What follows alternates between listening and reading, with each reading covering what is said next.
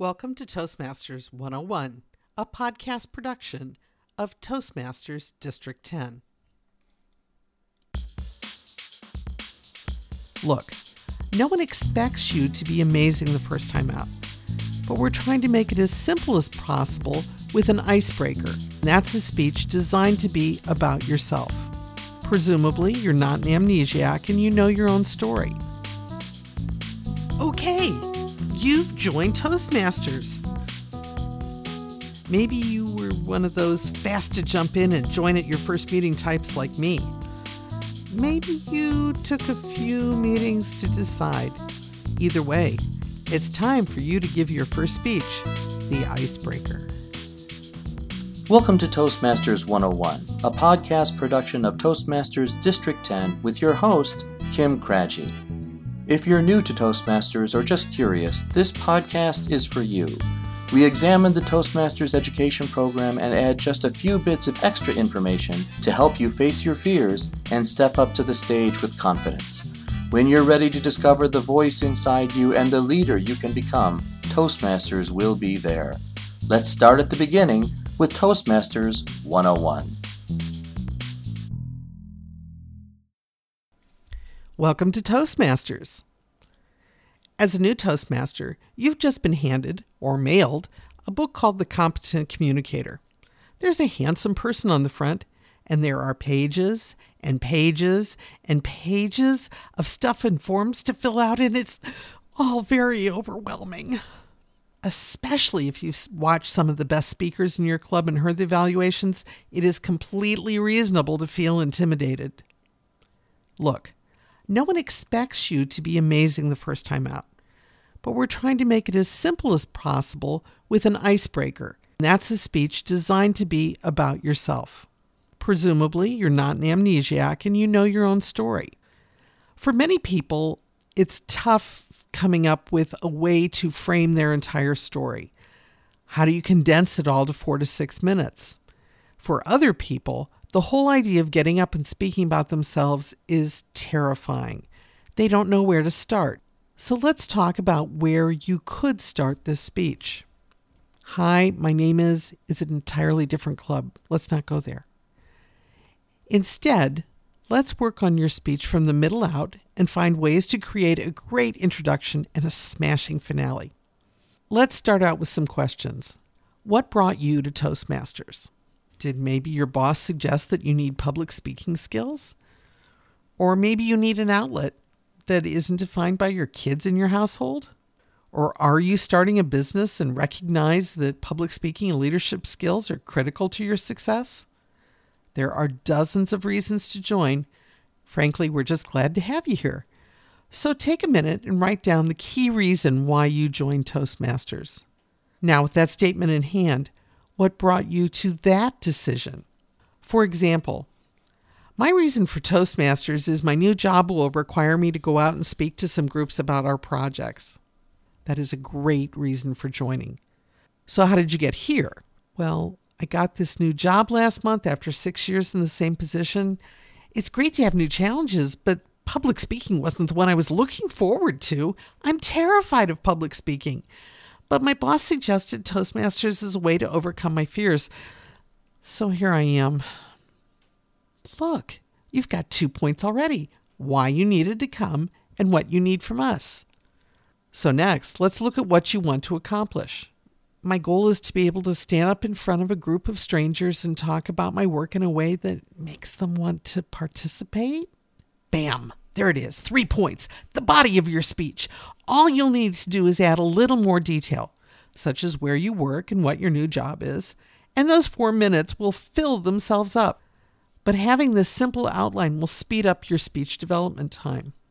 Not all speeches have to have 3 points, but you'll sound like a rock star from the start if you present 3 points in your icebreaker speech. If you want this kind of a format, a timely format, think of your icebreaker this way.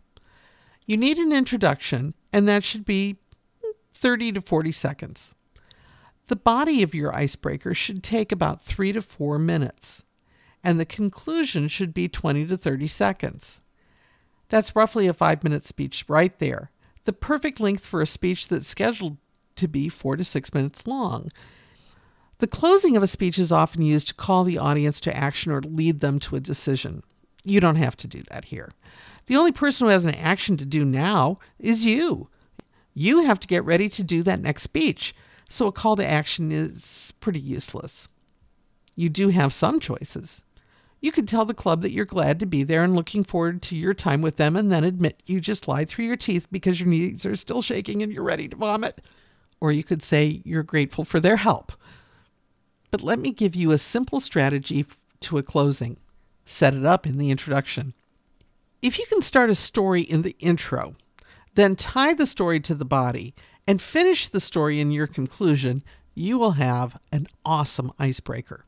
For example, in your intro, you could tell the story of how you reacted to hearing your new job entailed public speaking, and then finish it in the closing with the statement that this wasn't nearly as bad as you thought it was.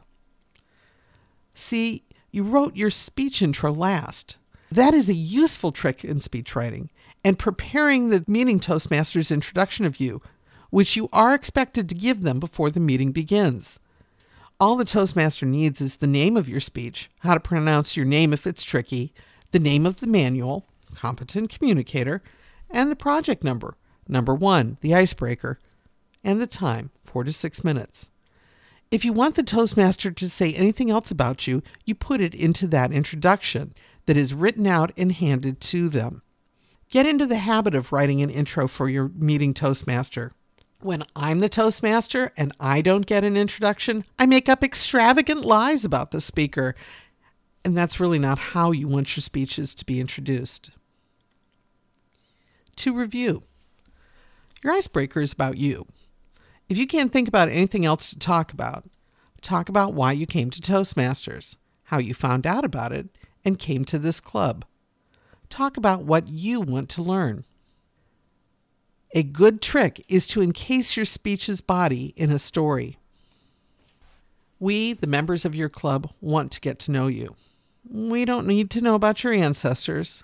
Maybe we'd like to know a little bit about your family, your goals, and maybe your work or hobbies.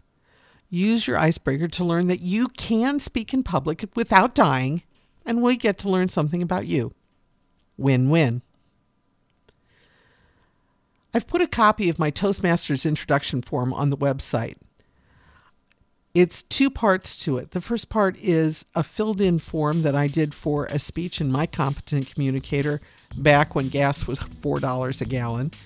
And the second part is an empty one that you can print off and fill in yourself. I keep extra copies in my purse just in case I'm going to give a hip pocket speech during today's meeting. I write out all my speeches, but that's who I am. And I attach this introduction to the end of the document and print it all out at once. You don't have to do that, though. Thanks for listening to Toastmasters 101. This podcast is here to help you with your speech projects from the Toastmasters Competent Communicator Manual. Episode 1 was about Toastmasters, why you might join, and what you can get from it. Episode 2 will be about organizing your speech backwards. Our music today is from Incompetech.com. Toastmasters 101 is a podcast production of Toastmasters District 10. You can find us at district10.org.